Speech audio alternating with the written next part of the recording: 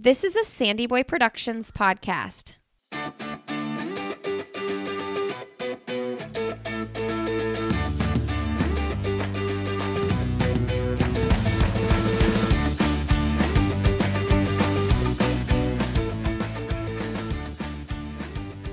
Hey everybody, welcome to I'll Have Another podcast with Lindsay Hine.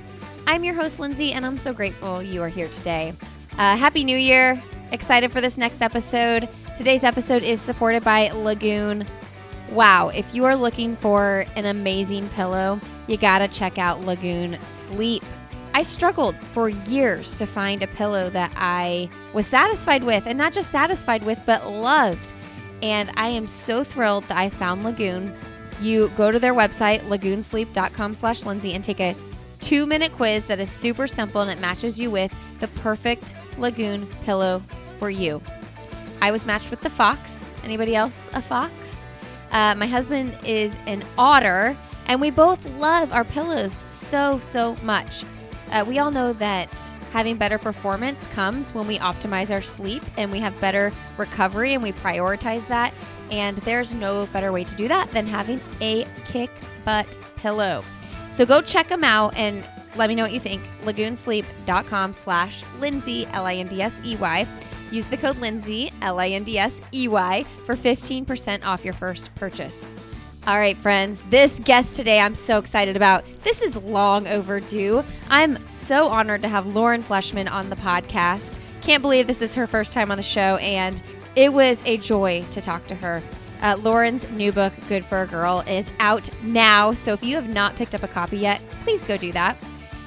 Lauren's one of those people who has had such a big career in running, in entrepreneurship, in coaching, so many things that Lauren has done. And in her book, she goes through it all. I mean, I knew I wanted to read her book from the time I heard her announce she was writing a book. I don't know how long ago it was, maybe like 2 years. It was a while. And so I was really excited about it. But I was so drawn into this book. I could not put it down. There's so much about her story that I did not know. I knew that Lauren has always been a great voice for women in sport, but I didn't know to the extent of all the things that she did when she ran for Nike and all the ways she stood up for what she knew and thought was right. Lauren ran for Stanford. She was a 5-time NCAA champion. She was a 15-time All-American. Lauren went on to run professional for Nike. She won 2 USA championships. She was also on 5 world championship teams. Lauren's career had a lot of ups and downs, and I asked her in this episode, like, how does your career, your running career, settle with you now? Like, when you look back, how do you feel about your running career? And I loved what she had to say about that. She's an entrepreneur through and through, founder of Picky Bars, hosts her own running retreats, also the co-author of the very popular Believe Training Journal. And I don't know about you all, but I've known about Lauren since 2009 when she wrote that blog, Ask Lauren Fleshman. That was so long ago. Anyway, I am so honored to have her on the show and really loved getting to know her. And you got to go pick up her book, Good for a Girl. All right, friends, if you enjoy this episode, please leave us a rating and review on iTunes. When you do that, you are entered to win a pair of Gooder sunglasses. So go do it. Thank you so much, and enjoy my conversation with Lauren Fleshman.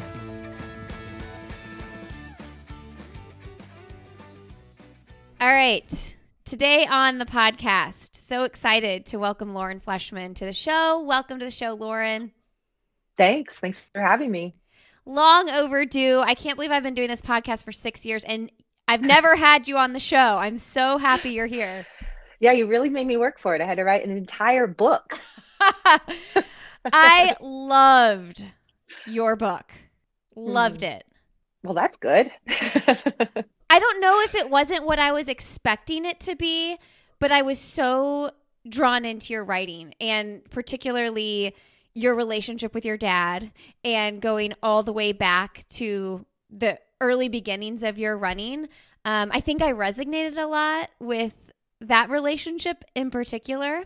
And yeah. I just ate it up. Oh, that's good. Yeah, I think I've heard a lot that it's different than they expected. So I'm like, I wonder what people expected. But I guess that's the thing. If you have a lot of writing in the world, and people know a fair bit about you already, then there will be expectations. So, um, but I think that I'm happy with how it turned out. It was quite a process to write, and I hope that it gets people reflecting and thinking on their own athletic experiences. And I'm curious, like, what it got you thinking about besides your, childhood stuff. Well, it's interesting because it's whatever I'm reading in the moment, I tend to reflect on that in interviews that I'm doing.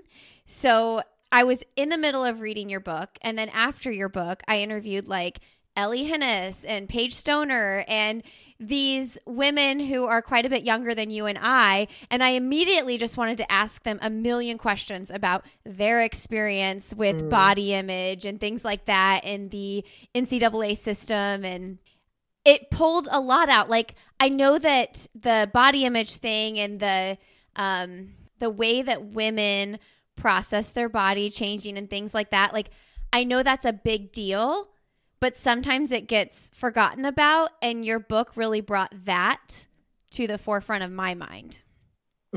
Yeah, I think that was one thing I wanted to do was a lot of the like struggles that girls face with their changing bodies. It's like it's so common it becomes invisible, it's just like static, but it has so many, it leaves so many ripples for us in like our lives and watching each other grow and develop. When you're trying to make it through the world as a teenager, a lot of it's your own experience, but you're also looking around at your peers to see what works, what doesn't. Who do you want to be? Who do you not want to be? What do you hope happens to you? What do you not hope happens to you? And going through these massive shifts in our bodies during that time is it's like it deserves some page space and it deserves some thought. When I was reading it, I was thinking, when I think of you, I think of like tough, resilient.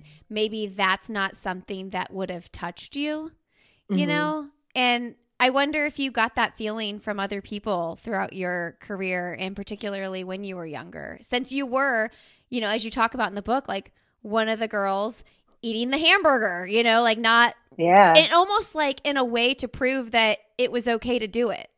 Yeah, I felt like a lot of pressure sometimes to continue on this path that felt healthy and balanced.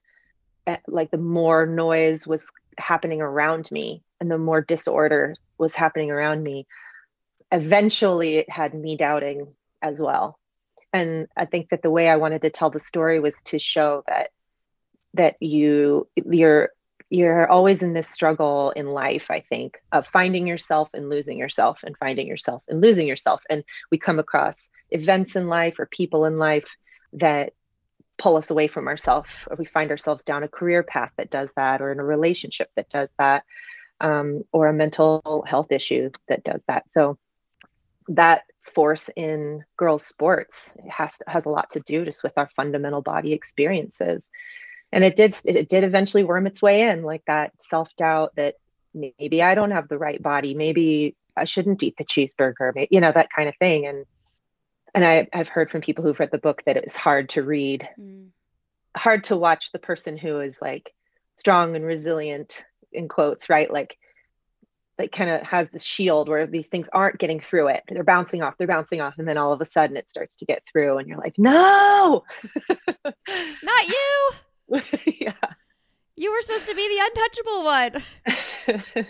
Well, yeah, but then you're in our culture, we make out people like me to be the exception. Like instead of looking at me in college and saying, "Oh, there's proof that we can do this healthy," it was like, "Wow, Lauren's just a freak. We can't do this healthy. Lauren's just a freak."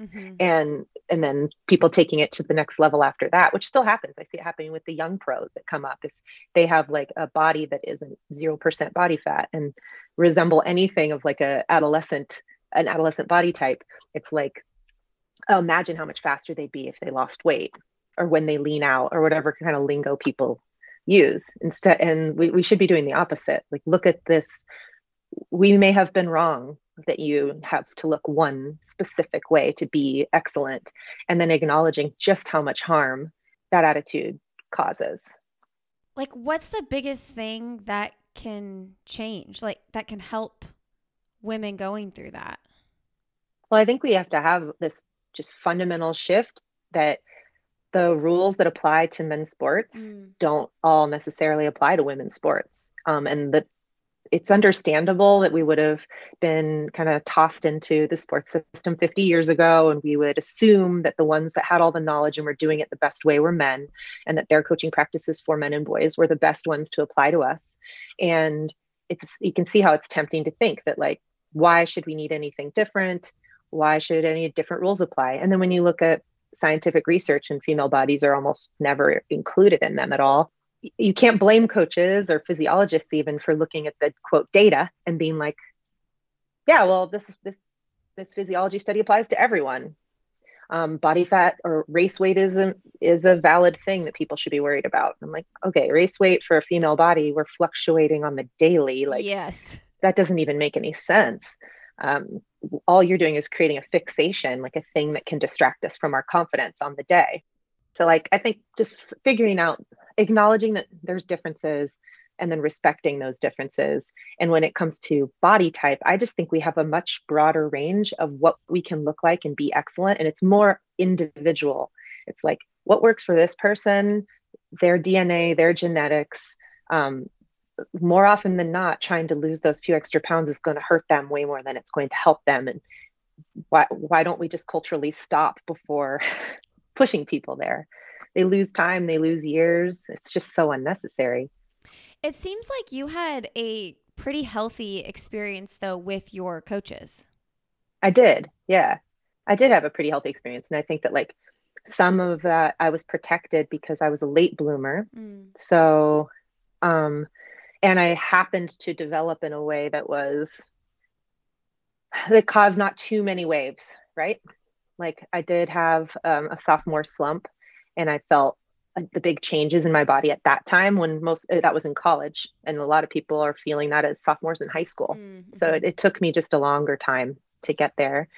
And then once I did, though, I was fortunate. Like, I was in healthy environments for the most part. There was still dysfunction and harm and pain happening even in those environments, but overall I felt like I picked good programs to be in, and that people were doing the best they could with the information they had at the time, and were the kind of people who, when given new information, would or will change what they do. Yeah. Not to bring up something too hot topic, but like that Mark Wetmore article going around recently, it's kind of like what coaches were given at the time and what they did with it versus like what they know now and what they do with it now. It's like know better, do better, and almost like come face to face with like the things that you didn't do well in the past. That's really hard to do, but it doesn't mean that coaches that made mistakes in the past can't do it right now. Absolutely. Of course we made mistakes. Like, and I hope that's something that my book makes clear, is that this is all part of a system. It's all part of a system that has norms and best practices and things that have been handed down to us.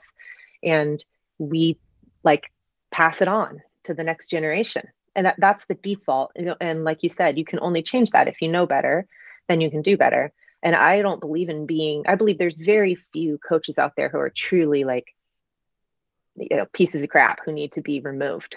I think that if they can't look at their behavior and they're not willing to recognize the harm they caused and make changes, then they need to be removed as well. But I think that, like, almost all of them are just people doing the best they can, that are passionate about the sport and passionate about doing right by their athletes, and would behave differently if they knew better. But it's really difficult to face information like that and be humble in the face of it. And we also don't have, like, a very great culture at letting people make mistakes and apologize for them and, like, move on, which is unfortunate. But for the changes to happen in sports for women and girls, it's going to require that all of us look at our behavior in the past and realize the ways we may have contributed to these problems, so that we can change that, and then collectively change that. That makes a huge difference. It'll be more of a difference than any policy changes that can be made. Isn't that the truth too? It's sometimes almost scary to like weigh in on something, because something you weigh in on and believe in right now, in 3 years, you and I might have a totally different opinion than we have right now. And if you Yeah. put your voice out there publicly, it almost like pegs you to this one stance. Yeah. And we're allowed to There's grow no, and change. We should be growing and changing.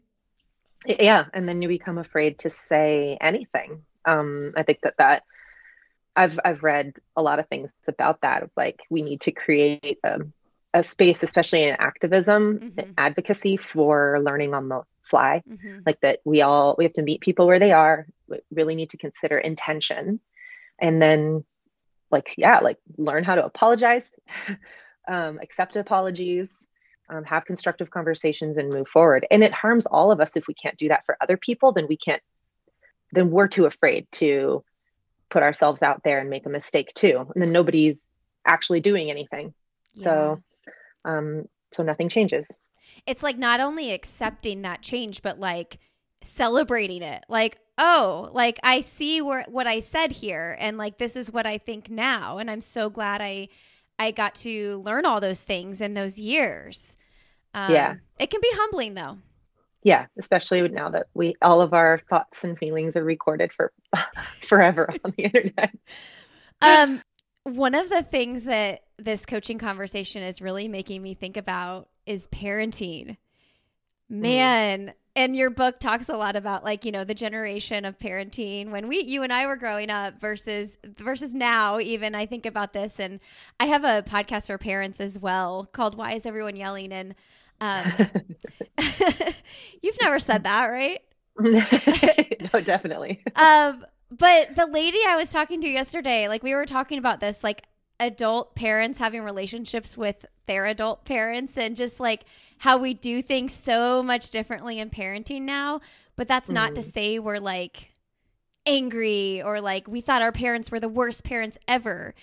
It's like the coaching thing. It's like they were doing the best they could with the resources they had. I'm curious with your parenting, like what are your feelings on that?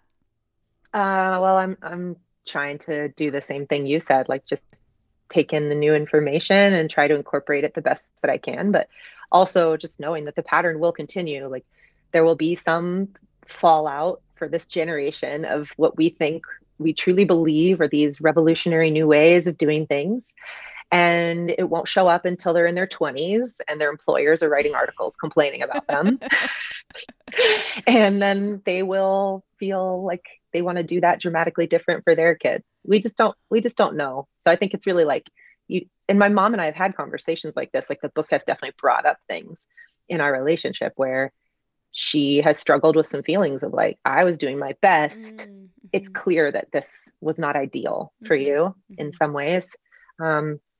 But I don't have any ill will. I don't have any negative feelings about it. I truly think that like that's something I tried to do in the book in general was to see the whole person as much as I could and acknowledge the complexity of relationships, the complexity of people, and nobody's good or bad, including me in the book.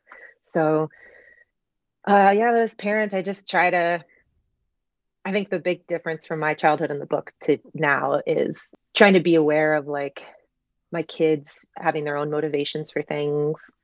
And I do a lot of focus on like emotional intelligence and speaking to them about their feelings, getting them to acknowledge their feelings, feeling safe talking about them. Because that's something that it's not that my parents didn't do that, because I feel like it was not a hostile environment to feelings to my feelings. But when you have alcoholism and volatility in a home, you also learn that other people's feelings can be big and unpredictable and harmful, and that you don't know when they're going to happen, and they can hijack an entire room or an entire family, ruin a vacation, ruin a whatever. And so, yeah, like my task as an adult has been learning to trust other people's feelings. That's been harder for me than trusting my own feelings. Yeah, when I read it, I was thinking about that because, and then, you know, when you read someone else's, you call it a memoir, yeah? Yeah. You think about like the things you would write about your own life.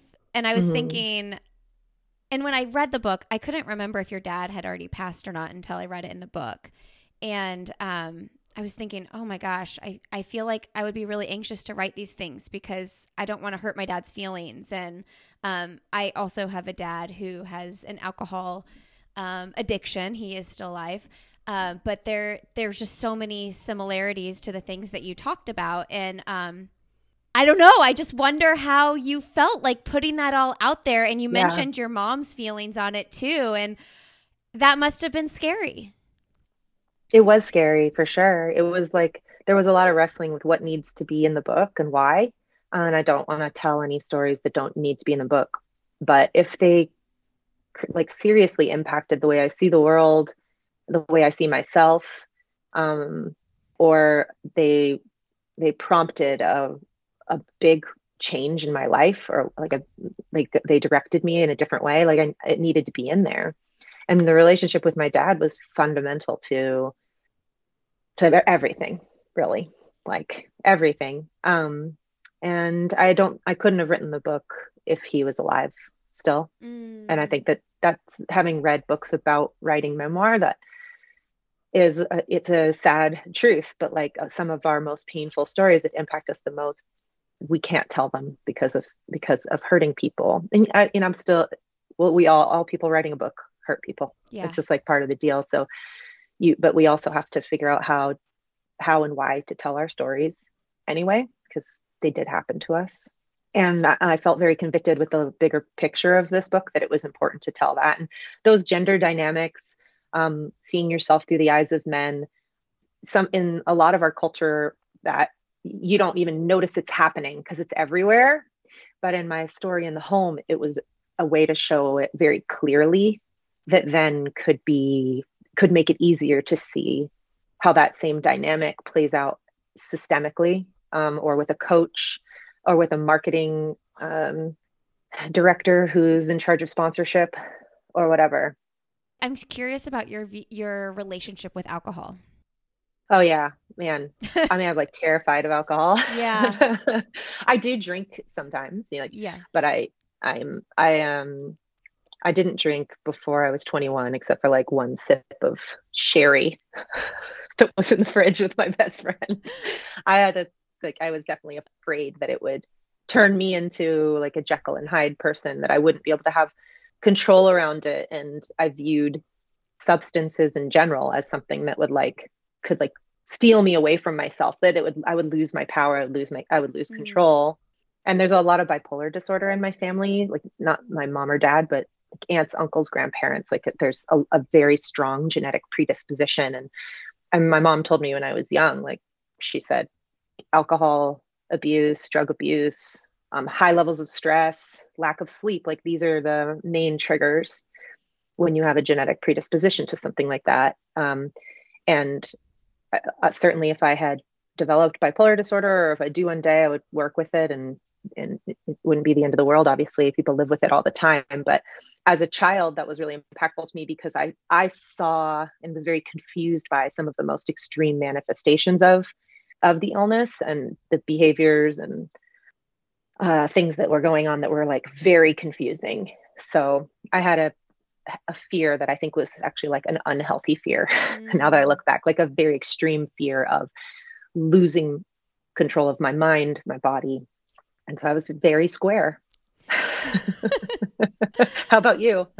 Did you go the other way? Yeah. I mean, I think once we started having kids, I started drinking a little bit more. Me too. In the evenings. I mean, I had a pretty normal like high school and college experience with alcohol. Like I definitely drank, but I wasn't like a controlling factor in my life or anything. But the older I get, and the more I started drinking on a regular basis in the evenings once we had kids, 5 o'clock, I'm waiting for my husband to get home. I'm going crazy. Like, have a glass of wine with my neighbor. Yeah. It started to I started to really feel uncomfortable with it. Like, this is too much of a crutch. I know I'm okay without it, but I'm leaning on it a little bit too much. And so that's something I've actually been working on a lot. But it's hard, it's hard. And especially when addiction runs in your family and you are like, man, I could see this really like having a hold on me. Yeah. Yeah, that idea of like, ugh, why am I like during the pandemic with two kids Yes. at home, I definitely had moments of like, wow, I seem really excited for 5 o'clock. Yeah. Like I'm spending a lot of time in the beer aisle picking out particular kinds of beer. Yeah. Or like I would spend too much of my day wondering, like, should I just skip it today? And like, why am I ruminating on this so much? Like, I Yeah. don't want this to be taking up brain space. So a lot of times, what I'll do now, like last night, for instance, I was like, okay, this would be the time where I would want to have a drink. And so I went on a walk instead. And what I begged my oldest, who's 10 now, to come with me. I was like, please come on a walk with me. And he did. And it was Aw. wonderful. But that's if I go move my body instead, that seems to be helpful. And usually I've run or exercised earlier in the day. So I'm like done working out for the day, you know? Yeah, yeah. All right, friends, are you joining me in just a couple weeks in Jacksonville, Florida, February 3rd through 5th on the beaches of Jacksonville? This is such a fun race, the Donna Marathon Weekend. It supports breast cancer patients and research, and they have a 5K, a half marathon, and a marathon. I'm having a meetup, shakeout run, a meetup at a restaurant, and we are going to have so much fun. I go to this race every single year, and it is so meaningful to me. Love meeting people at this race every year, and I really hope that you will come join us. Come join us. Kick off your spring training season with this half marathon and just see like where your fitness is, where you're at. I love it. It's a flat, fast course. And you can sign up for 10% off when you go to breastcancermarathon.com and use the code Lindsey, LINDSEY10 for 10% off. All right, friends, enjoy the rest of the show. But I do want to bring up anxiety and depression because your post, I don't know when you wrote this, it was probably a few months ago or maybe even longer than that, about your depression and, you know, reading that book with your daughter and looking back on that time and all those months that went by that you read the book and it didn't even feel real to you. And I try to explain this to my husband all the time. And then, by the way, I went and listened to, in preparation for this, one of your episodes with Jesse on your podcast, where you guys talked about this. And at the end of the conversation, you guys talk about the things he does to support you. And I've tried to explain this to my husband so many times that when I'm going through a very deeply anxious and depressive episode, like I don't even feel like I exist in the world. Like I feel like I'm not even here. It is the hardest thing to explain when you're not in it. And right now that I'm not in it, I can't even imagine what that feels like. But in that moment, I can't imagine what this feels like. Yeah. Yeah, that's a good point. Oh my gosh. It's so much. So I'm just curious, like, where are you with that? And what does life look like in regards to that right now? My mental health is a lot better than it has been in a long time, but I still don't feel really robust. Like the idea of a book tour and traveling around and really like leaning into that side of things creates a lot of anxiety in me. I generally need to rest after I've been around a lot of people, and I guess, but overall, it's moving in the right direction. I think that I'm not alone in that. I think even just post pandemic, people are experiencing some degree of that, and I'm definitely still on Wellbutrin. I still have a therapist that I work with and talk to regularly. I find that very helpful. And I'm glad I had the experience because I have a greater understanding of how seriously to take the lows. I don't think I will be flippant about it. If it starts to happen again, which it has. I've had times where I start to notice certain things and I know to talk to my therapist right away. And I don't know, like, I don't know where I'll end up, but if this is as good as it gets, that's going to be okay. Like it's 90% is it, like, that's cool. I mentioned earlier, like when I read your book, that whatever I'm doing in that moment is what I end up talking about on the podcast a lot. So I apologize if this is so focused on this topic, but because I actually just started taking Zoloft about 3-4 weeks ago, because I kind of like just came to a head where I've been prescribed it probably 6 times, and I've never taken it because I've been so fearful, like so scared Mm-hmm. of the side effects. Like, talk about Mm-hmm. giving an anxious person who is anxious about really, and if I'm being honest, death, a list of things that are like, you might hallucinate if you take this. Yeah. Um, but I finally took it. I like took it, and I was like, I just cried so much because I'm like, okay, I'm doing the step, and I started doing therapy as well.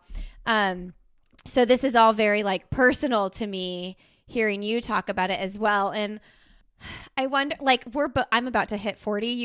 You're a little bit over Mhm. 40. I'm like, how much of this is age? Like, I don't actually Yeah. know, but like where we are in that season of life with our kids too. Like, if you're done with Mhm. babies and you're like, I don't know, it's such a weird time.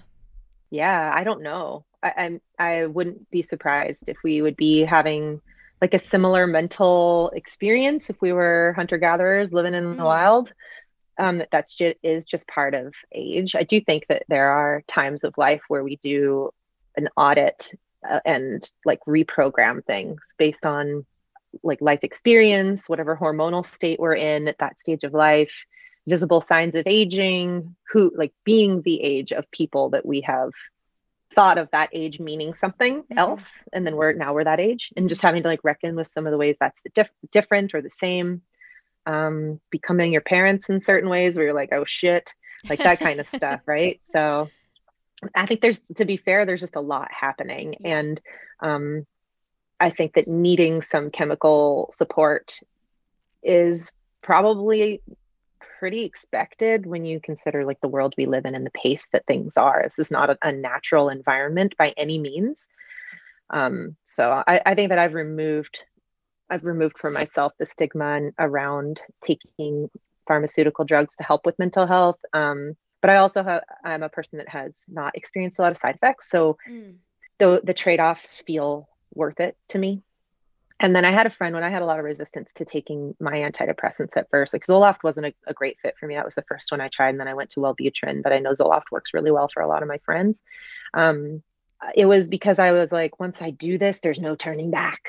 mm-hmm, mm-hmm. And my friend was like, that's not true. If it doesn't work, you don't have to keep taking it. If it like, it's not like permanently changing your brain. And now there's no going back. And I was like, oh, good point. I can just do something else. Yeah. Yeah. I felt the same way. I was scared because I was like, well, I don't want to have to be on this for the rest of my life. And I really just felt like I was at a crossroads. I was like, I have to try everything I can try. I started therapy. Like, I was like, I have to go all in because I felt like I had no other option. Hmm. Yeah, and when you see it affecting your kids, like that was a big motivator for me when my son was like caretaking me and bringing me Mm, coffee, and it wasn't just like to do something kind. He was genuinely worried about his mom, and that's okay now and then, but when it's like months on end, I'm like, and if I have this prescription sitting there and I'm not taking it, and here's my kid's behavior right in front of me being impacted every single day by this, like I have to do something. yeah, I resonated a lot with you and Jesse talking about that, and because I resonated with like the days that you check out, like you're not just checking out, you're like just not there, and how much of that parental load, which is already Hmm. heavy, is on them even more, and you're just like, I want to do everything, but like I physically and emotionally feel like I literally can't show up. Hmm. Yeah, it's very humbling. It's very humbling. Good partners we have though. We do. Very thankful for them. Um, okay, we'll switch directions here a little bit. Let's talk about coaching. Are you still coaching? I'm on a coaching sabbatical right now. So one of the things that I'm going to be doing in the 2023 year is figuring out what my future plans are for that, basically. Okay, I knew you had taken a sabbatical, and I wasn't sure that if you were back into it. No, yeah, I took it, and it was something I was reluctant to do because I do love coaching, but it was like a thing that I was not doing right by my athletes if I Mm, continued to coach them while so compromised in my mhm. mental and emotional health. And so it was like a thing that, and it's interesting because as much as I absolutely loved coaching and loved my athletes, like I haven't really missed it yet Mm. very often because I think I just still don't have the capacity to bring that back into my life. So it doesn't sound appealing to do so. Um, like I said, without feeling super robust yet, to take on other people's hopes and dreams and emotional states and coach at the level that I would want to coach elite athletes, I'm not in a place to do it. I could probably coach middle school once a week at this point. That would be fun. Yeah, I do think that I'll probably get involved in youth sports in some way. Um, isn't that interesting? We talked about culture a little bit earlier, but just the fact that we see people doing so many things. And then I posted about this the other day. Like, I'm always like, how do these like very high level people function every day? I think about like the president or, like someone running a big Mm-hmm. hospital or something like that. I'm like, how do they literally show up every single day? Are there never days where they just want to like crawl in bed and not get out? And I think that our society and culture puts this expectation on us that we should also be doing all the things. And Yeah, it's actually normal and healthy to not do all the things, but it's hard to accept sometimes. it is. And you don't know what's really happening with those high functioning people doing all those things. Like they may be 6 months away from a mental health break or like having deep conversations with themselves about how burnt out they are. Or how much like support that they get or require in order to do that. A lot of times people have a whole team behind them that is making their life a little bit more sustainable. So it's similar to bodies. Like you see someone who has a body that looks fit and healthy and whatever, but you don't really know if Mm. they're healthy or not. You can't tell health from looking at someone or from a scale. Like they may be suffering in silence. They may have osteoporosis. Um, you don't know. So it's like a danger to kind of look at other people and compare it to yourself all the time. That's so true. One of the hardest things for me is like scheduling the doctor's appointment. You like just Mhm. picking up the phone and doing it. And you're right. These people, their people are scheduling their appointments for them. Yeah. Yeah, and you don't have a person scheduling your appointment with the person that's helping that person. Yeah. I want to dig into your writing a little bit more too. When did writing Great. find you? Well, I entered writing contests in elementary school. We always had like a contest for each grade, and one story would be hardbound, and a copy would go in the elementary school library, and a copy got to go home with you. And so I entered those every year. I think I won two of the years for my grade, and it was really like I had an aunt. I have an aunt who is an English teacher and or was an English teacher and is was very encouraging. She was always buying me journals. And when I would have sleepovers in Santa Monica at her house, she would get me to write about things like writing prompts and trying to make it fun. And I Mm. remember like not loving it a lot of the time, like kind of being like, do we have to write? um, but she normalized it in a way where I did end up taking the journals home and keeping a diary. And then it wasn't until I started blogging that I realized how powerful writing is for claiming your own story, and especially for female athletes who only get 5% or whatever of the sports media coverage. In order to have your story told, well, first of all, you have to have your story told so you can get paid, because if nobody's telling your story, no brand will invest in you. So you need to have a story. But then you have to wait around for sports media to decide you have a story worth telling, and only 5% of the pages and articles will be dedicated to your entire sex. So what's that going to be? And then if only something like 10% of the journalists and sports editors are women, you have to be appealing to a male sports reporter and male sports editor. Um, and I think that those are just some of the factors that continue to feed the cycle of women's sports being underrepresented, underreported on, underinvested in. But social media and blogging is like a massive tool for us to tell our own stories as athletes, advocates, like outside the sports world. It's huge. It's also a cesspool and a place where you get abused regularly. But I found that I loved writing blogs and being the being the editor and decider of which stories are worth telling, what people might be interested in, what's of value. and then tinkering with that and playing with it over time and being surprised sometimes at the parts of an elite athlete life that would resonate with recreational runners that picked up running in their 40s for the first time, like things like that, where I'd be like, oh, wow, yeah, that does have like an undercurrent that resonates. And I really enjoyed that as my writing was connecting me to people who weren't elite athletes, and it gave me this optimism about the day that I would transition out of elite sport, that there was still so much passion in the sport of running, waiting for me, like in the recreational world that I would inevitably move into.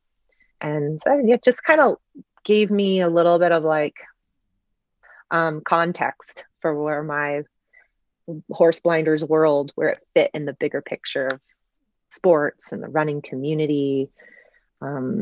And I think if you have enough positive experiences with writing like that, it just can become more a part of your life. Yeah, your blog, Ask Lauren Fleshman, like that was like, you were like early days. I mean, that was that was really when blogging was starting to blow up. That was the thing. I think we're seeing a trend to go back to blogging a little bit more. Yeah, pretty much. I mean, like, isn't that basically what Substack is? You can call it other things, but it's essentially a blog. Totally. But that, I mean, you kind of were on the like beginning trend of people writing their own story. And I always use Steph Bruce as an example with like her Instagram and how she has really taken control of like what her career looks like and what the story is of her life and sharing that with everybody. And, it's been so beautiful to watch that. I'm curious what you think, like how the landscape has changed in that regard from when you first started doing it in like, what was it, 2009? Yeah. Yeah, I think that when people don't blog as much, you use Instagram as a microblogging tool, or Twitter.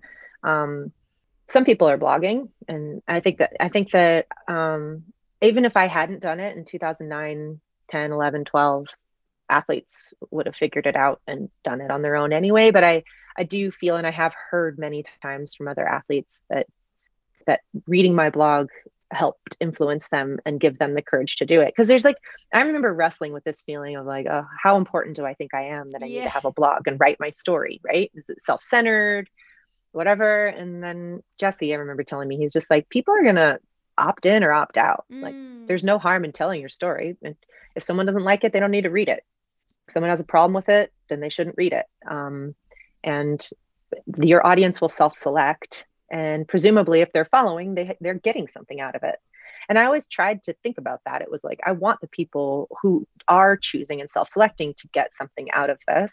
I love that feeling as a reader when a writer puts something a certain way and you're like, I have felt that, I didn't know how to say that, but that helps me understand and experience. And so I like doing that too. I like being a person that can use the writing skill to do that. And so it felt like a good, I'd still have moments of self-consciousness that, who do I think I am? And then I'm like, well, whatever, people blog all the time. Like, I'll just do it. Yeah. Sometimes it feels like, and I don't write much, but when I do write a very like vomit-esque post where I'm throwing it all out there, sometimes I get the feeling of like, am I giving too much away? Like, do all these people need to know all these things about me? But there's a therapeutic response because you feel connection with the community that says exactly what you just said. I felt that, but I did not know how to regurgitate it. Like how I felt when you exactly described reading that book with your daughter. It's like, oh my gosh, someone else has had that out of body feeling, but I just didn't know how to say it. Yeah. And then it can help you understand when you're well and unwell, like little cues that can show you those clues that you maybe missed the first time. And you're like, oh, this is a way I can, when I'm like autopilot reading for months on end, things are probably not right. I should do something. I mean, a lot of parenting is autopilot anyway. Let's just be honest. Like, it's just so much. But if you can't tap into the joy or mirror the joy of a child for long periods of time, there's probably something out of balance. Oh yeah. The autopilot. It's so funny. This morning I was brushing my teeth and my big three were out the door and I was still getting my youngest one out. And I was like, I don't want to mess with like brushing his teeth or making him do that and that struggle. But then I was like, okay, Lindsay, like his teeth are just as important as your teeth. Make the kid brush his teeth. You would never not brush your teeth. But I'll tell you that autopilot does skip it sometimes. It does. It does. Like it's amazing how we question like how important something is because we're just too tired to do it. This episode of the podcast is supported by Athletic Greens, and I gotta tell you, I am hooked on Athletic Greens. I have been hearing about AG1 forever. That is the Athletic Greens product that is filled with 75 vitamins, minerals, and whole food sourced nutrients in one convenient daily serving. You just put 1 scoop in, shake it up with 8 ounces of water, start your day with it, get your energy going, and it will have you feeling balanced and supported, both your immune system, your digestive system. It has prebiotics, probiotics to help with your gut health, and it also provides metabolism, energy, and stress support. I wake up in the morning, I go straight to my cabinet to get my Athletic Greens, start my day like that. I love starting the day with a healthy habit, putting this nutrient-dense product into my body. I'm telling you gotta try it. They have a 60-day money-back guarantee. And when you go to athleticgreens.com/Lindsay, LINDSEY, you will get a free 1-year supply of vitamin D3 and K2 and 5 travel packs. You're going to want those travel packs. It helps because you feel like, oh, I'm starting the day the same way I do at home, even when I'm on the go. And plus, when you're traveling, you might not get the nutrient-dense meals that you get at home. So it's that extra security blanket there as well. Like, you know you're getting those 75 vitamins and minerals in when you take your AG1 in the morning. Again, go to athleticgreens.com/Lindsay, LINDSEY, and you will get that free 1-year supply of vitamin D3 and K2 plus 5 travel packs of AG1. All right, friends, back to the show. How are you liking this phase of parenting, though? Because your kids are a little, are they like 6 and 8, or what are the ages? 5 and 9. Okay. Yeah, and I like it. I mean, she's the 5-year-old, and she's become a lot easier in the last 6 months or so, but she's still a person with very big feelings. Uh-huh. And then I'd say our biggest parenting challenge right now is like sibling dynamics, just trying to figure out how to keep them from developing a relationship where they hate each other because their little kid brains just, it's amazing the things that they say or do to each other that you're like, why are you doing that? How did you come up with that? That's so mean and hurtful. And why do you think you can punch him in the face when you can't punch anyone at school in the face, and you can't punch me in the face? Like, your sibling also is a human. But I guess that's the nature of it. Is like, you have more than one kid, and one of the benefits of that is that they can go play, and you don't need to play every single imagination game with them. But then you have 2 undeveloped brains trying to figure everything out together, and there's going to be some shrapnel involved. This morning, my 7-year-old like literally smacked the 4-year-old across the face when they were eating breakfast, just because like the 4-year-old did something with the dinosaur he didn't like. And I'm like, well, like, why do you think you can just smack someone across the face? But hearing you say that makes me feel normal, because I'm like, I didn't teach him to smack someone across the face.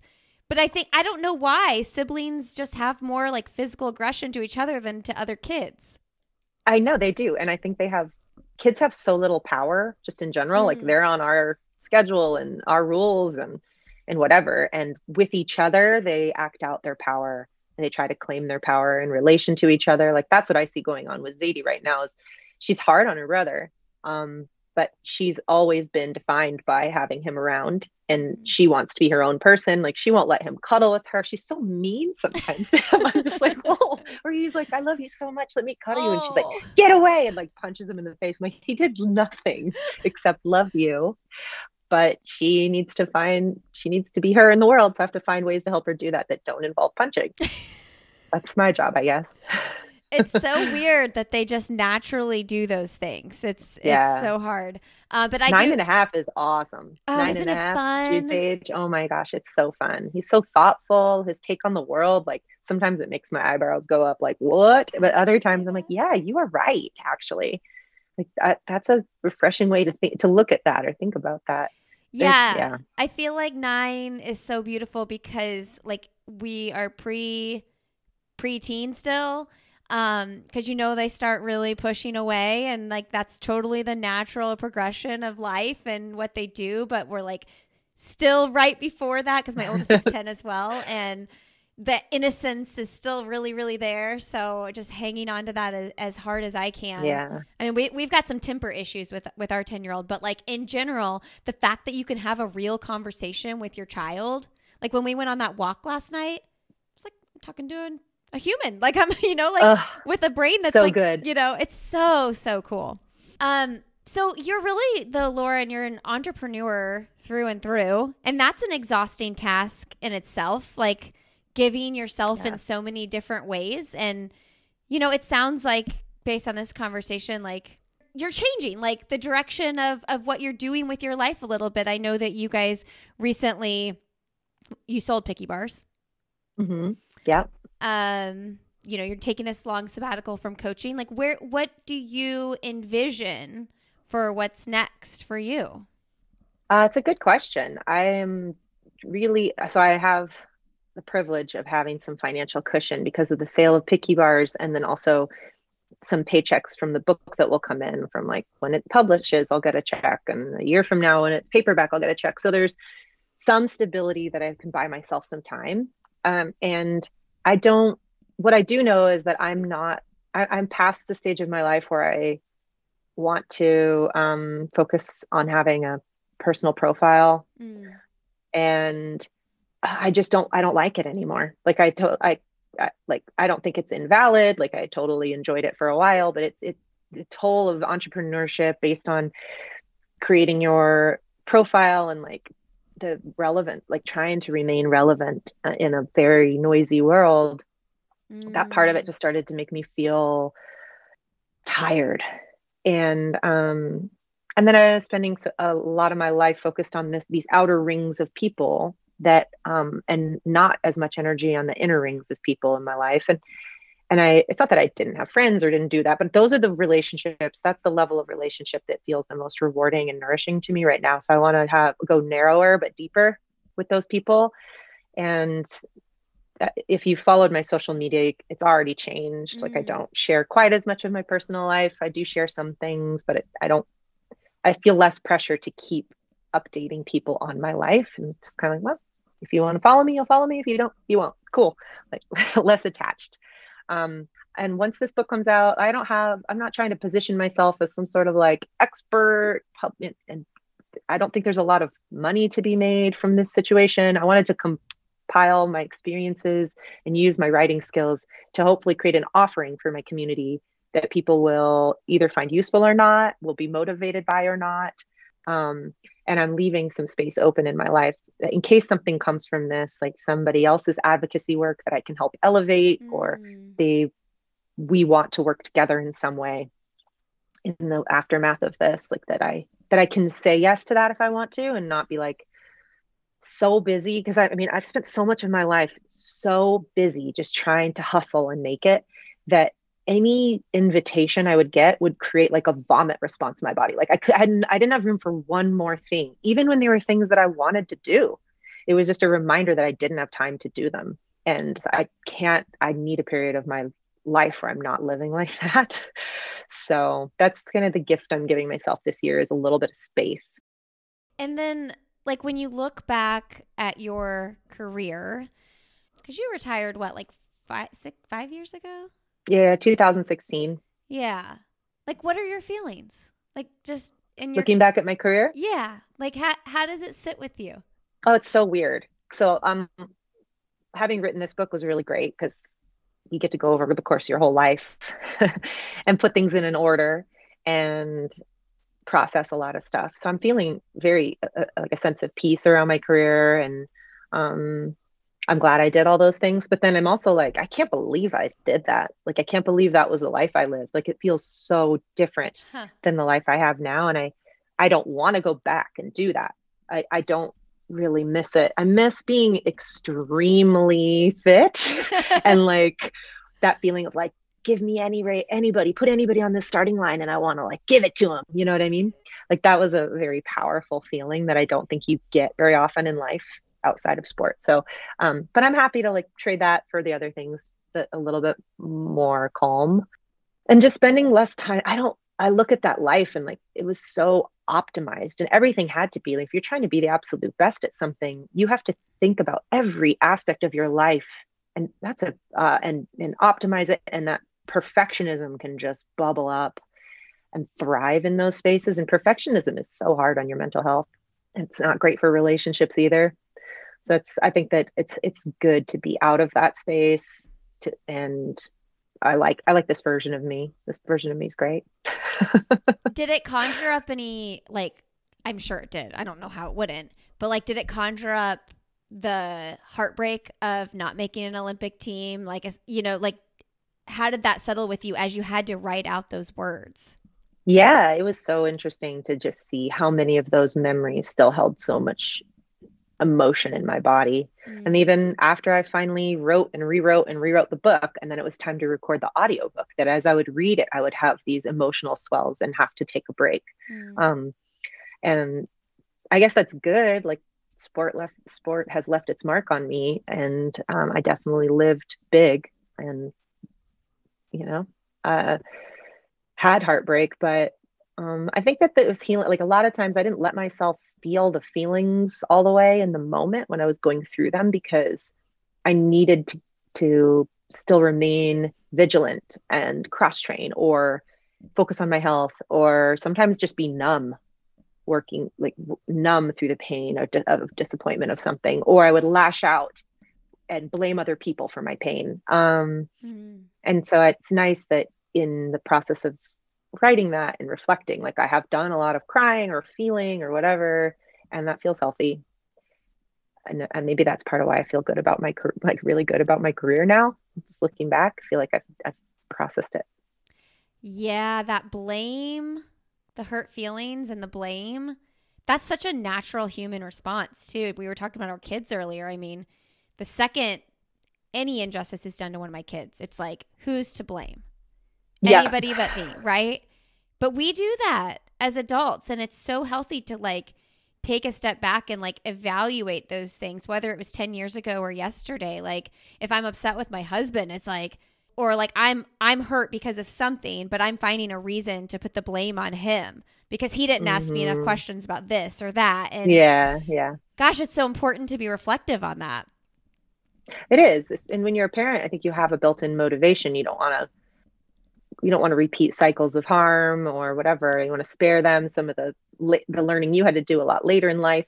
So I think that's motivated me, to be honest. Yeah. Oh, in every aspect that motivates me. Like, what do I want my kids to see about this situation? I mean, they Hmm. see me yelling plenty and, doing the things that I'm not always proud of, but how can I make them proud?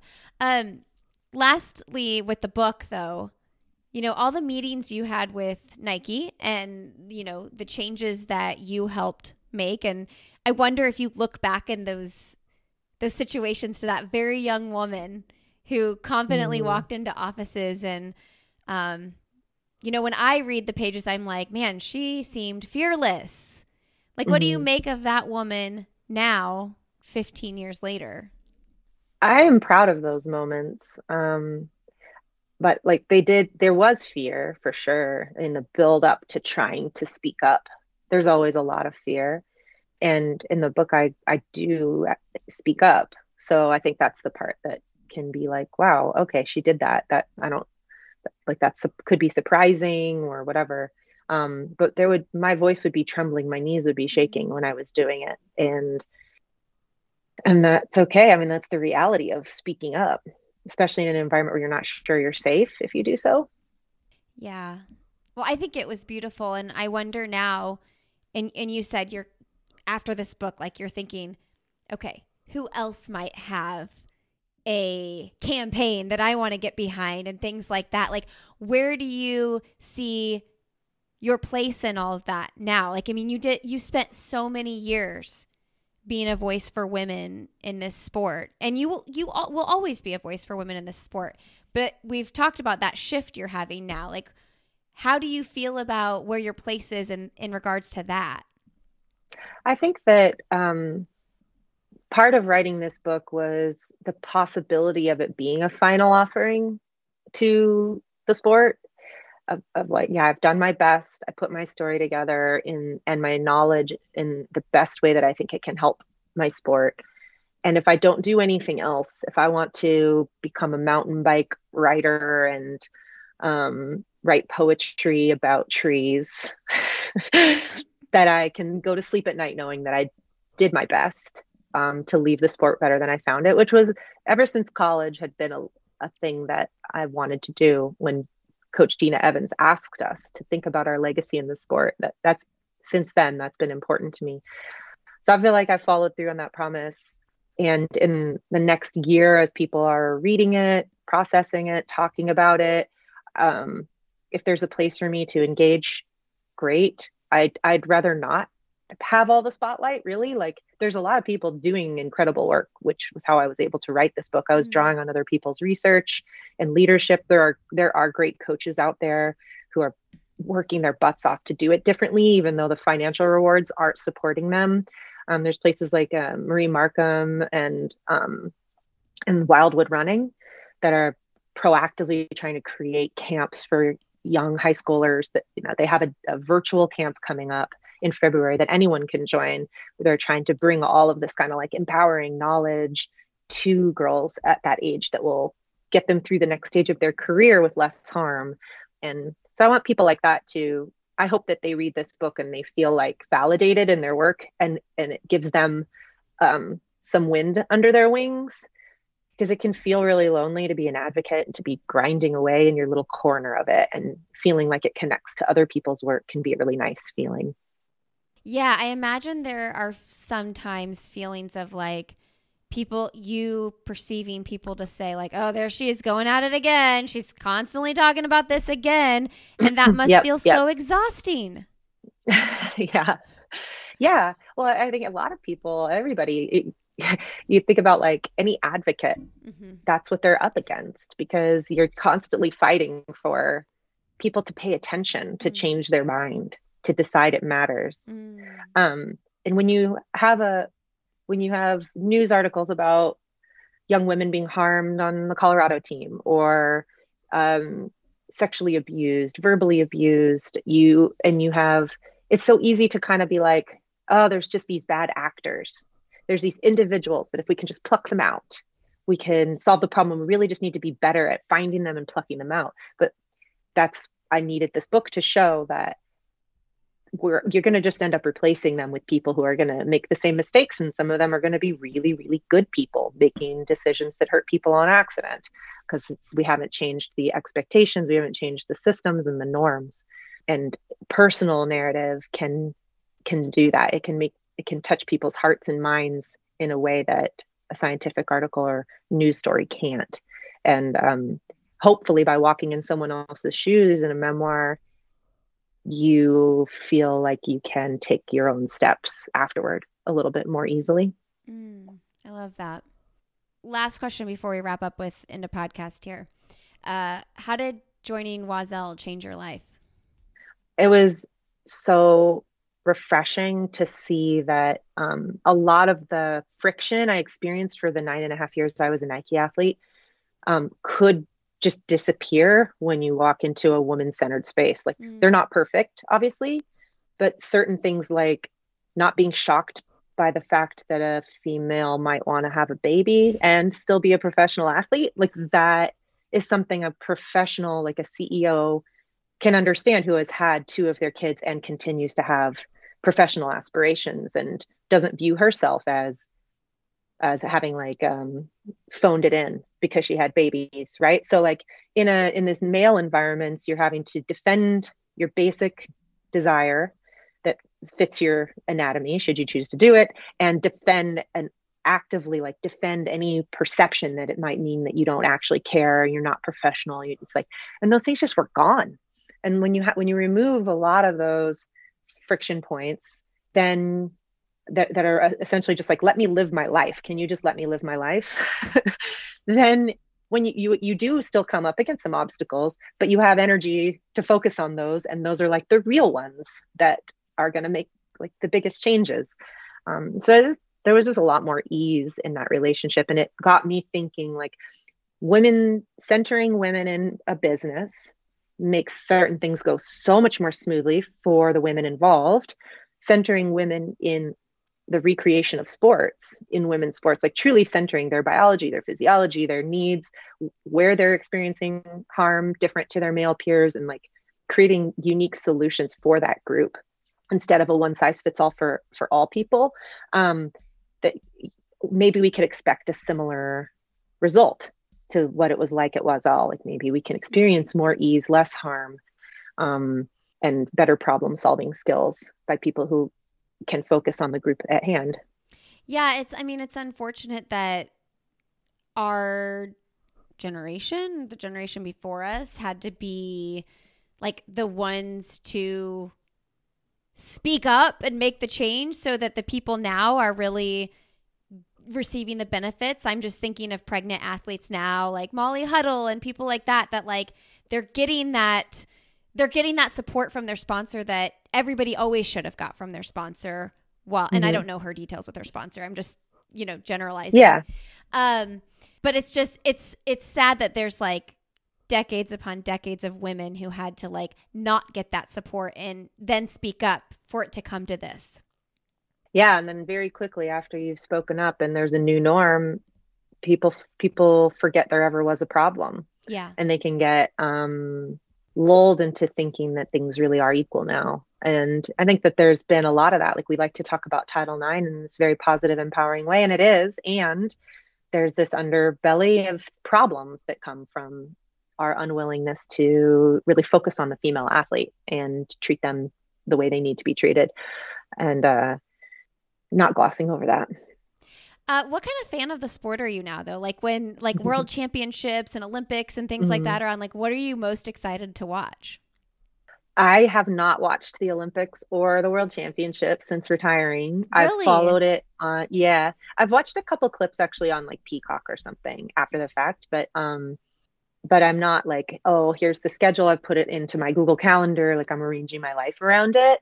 I think that having been there and done it, and like kind of my complex feelings around it all, like with which performances to believe. Yes. And there's just so many ways for me to spend my time, and I spent so much of my life on that.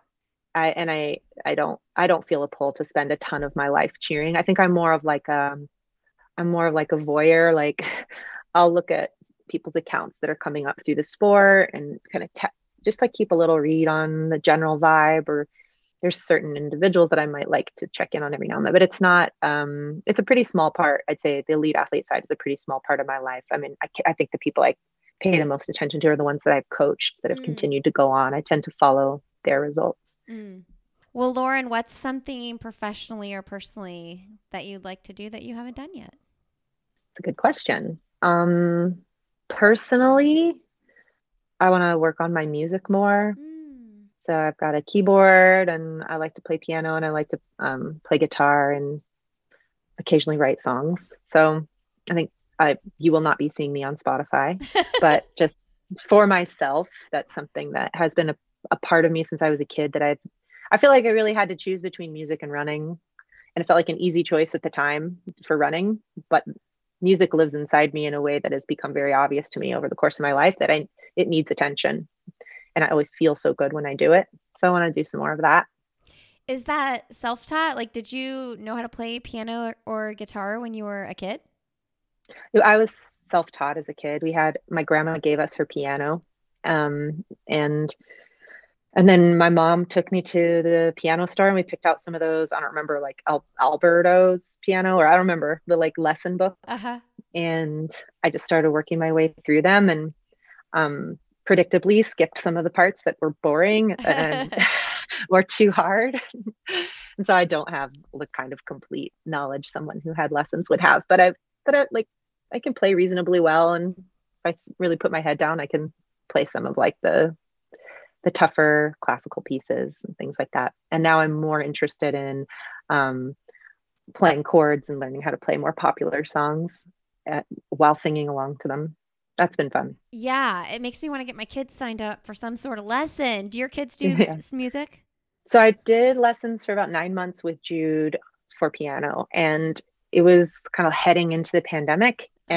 And he loves piano. He plays on his own, and he's kind of taking it at his own pace. He's not going through books and like checking pages off like I was. I was this like crazy perfectionist Ah. person, but he will hear the Star Wars theme song and want to learn it and Mm. then sit there and learn it until he has it down, or the Robin Hood song or whatever it is. And so I like to see that confidence in him that he can hear something he likes. He sees there's this instrument. He knows that it is like a puzzle to be decoded. But I need musical instruments Mhm. just in my house. I don't Mhm. know if you have any in your house I yet. guess we don't really know. We You might just should. find if you get a keyboard, and I recommend one with headphones so that if you don't want to listen to It's it, a you great can still idea. go nuts. Yeah. But just, I feel so much more comfortable in homes where there is music because that's how I grew up. And I have noticed that for my kids, just having it around, that they'll go engage with it on their own, just like they would their Legos or their stuffies or whatever. It's just they view it as another toy. And then some of those natural explorations are leading somewhere for them. And I don't know, I haven't decided yet if I'm going to try organized lessons again, because Jude just had a hard time sitting in the chair, and it could have been the teacher, it could have been the pandemic, but they were lessons in our home too, which I don't think I would do again. I think I'd Hmm. go somewhere where there's less distractions and your toys aren't right next to you. But that was hard for me to watch as a parent too, of like watching him kind of like not listening very well. And then I would get anxious, and I was like, oh, this is creating tension between me and my kid. So I think I'll try to find a place where I can go, drop him off. He plays piano in a room with someone, and then I get him back, and I have no idea how it went. Um, So true. That's maybe try that. exactly how I felt about speech therapy because my second oldest, he does speak. He's been doing speech for like 5 years, but the first time they come to your house when they're under 3, and I was like, you know what? Like, we're just going to hold off for 6 months until he's 3 and we can go to you because I had 2 other little kids. And I was like, I'm just not like, this is too much inside my house. This anxiety is Yeah. not working. So I can imagine that with music. Like, you're like, you want to like correct him so that he's respecting the teacher and Yeah, exactly. I'm not like just letting the teacher handle it. And yeah, it's a lot, man. okay, maybe I'll do the keyboard with headphones.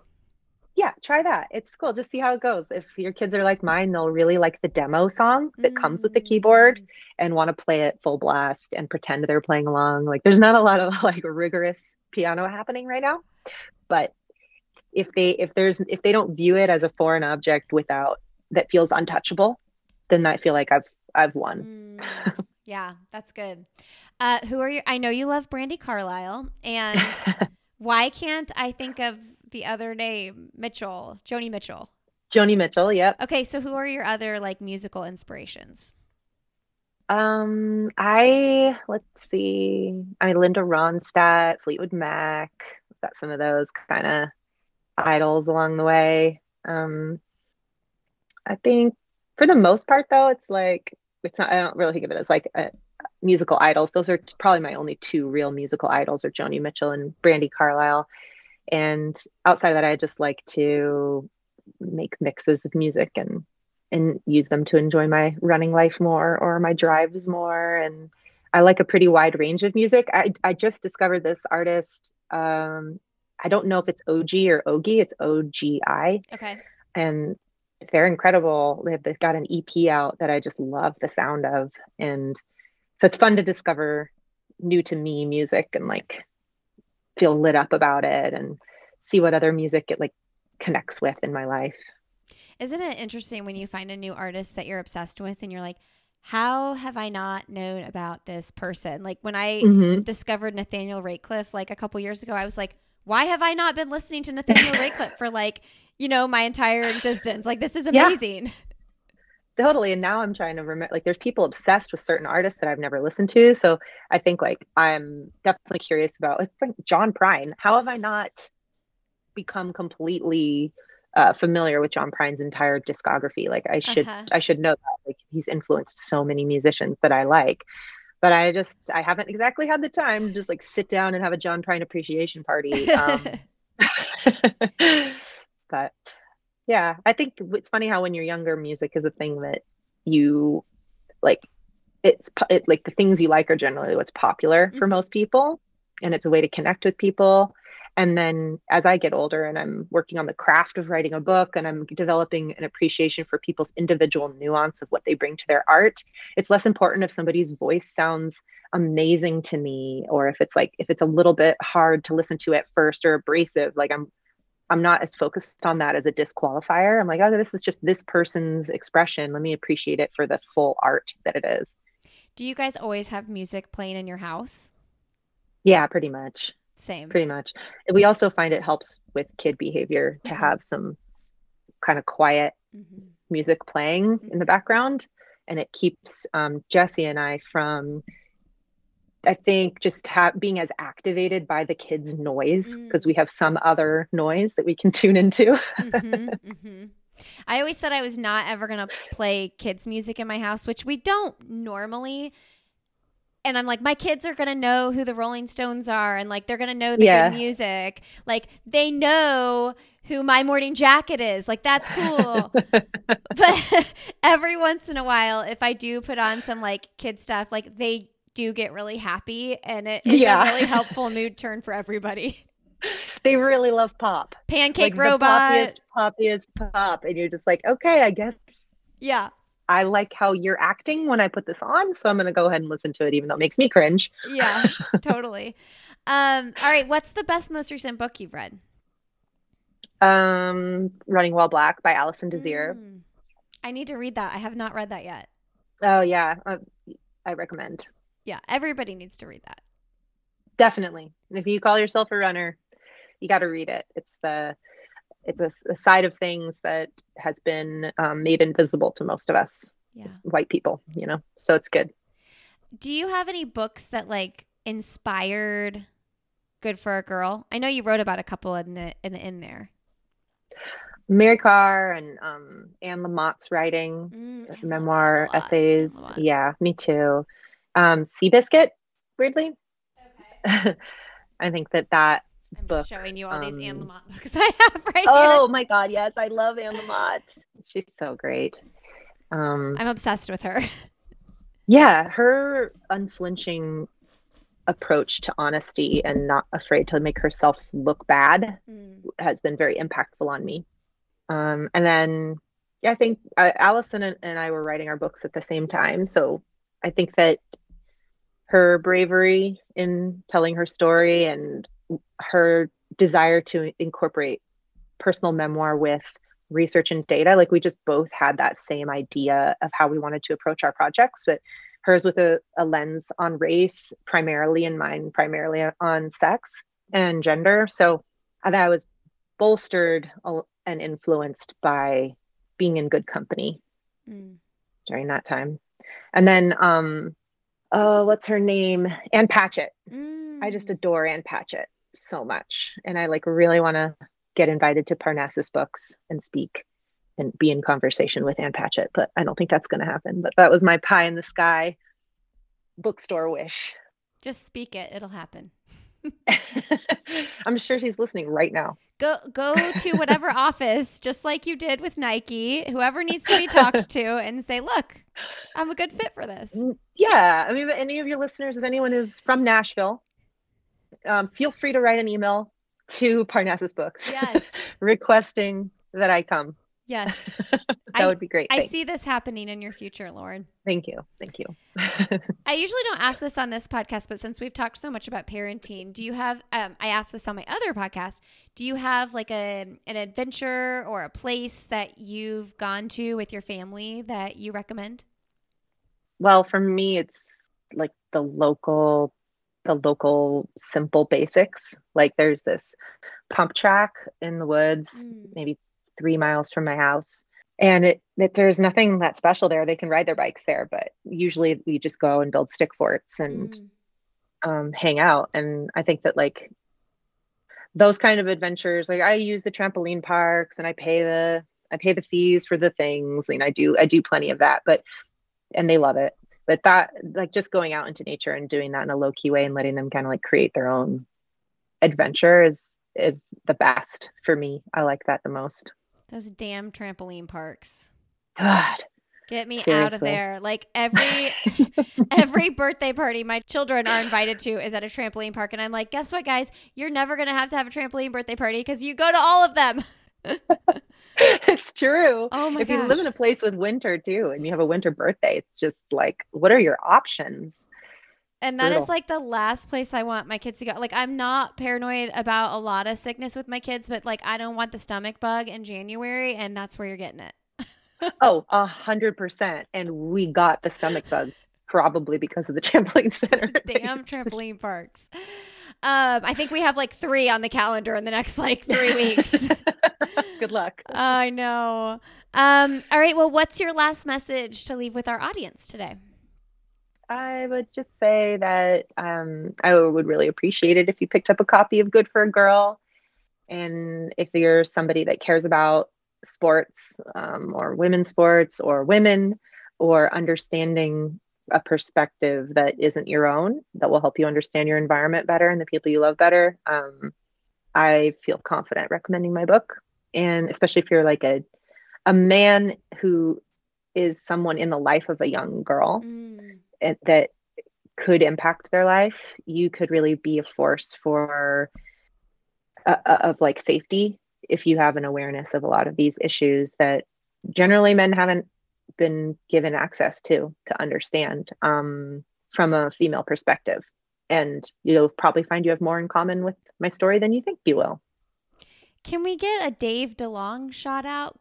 Oh, hell yeah. Dave DeLong, my high school coach. Yeah. So, did you like him in the story? Yes, I loved him so much. And also my heart hurts for him because of the loss of one of his kids. But, you know, he seemed like such a supportive, amazing person in your life.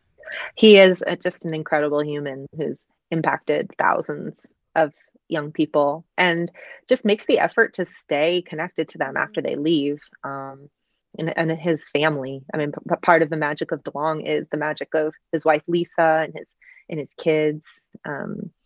Jacob, Jessica, and Joelle, and as a group they created a safe haven for me when I was trying to figure out who I was in the world and how to navigate alcoholism in my home. And I feel that he and his family provided a safe space and also a place where I could talk about the things I was going through. And they always helped me still realize and return to how loved I was in my home and by my family, and it helped me see the problems I was facing like as more holistically.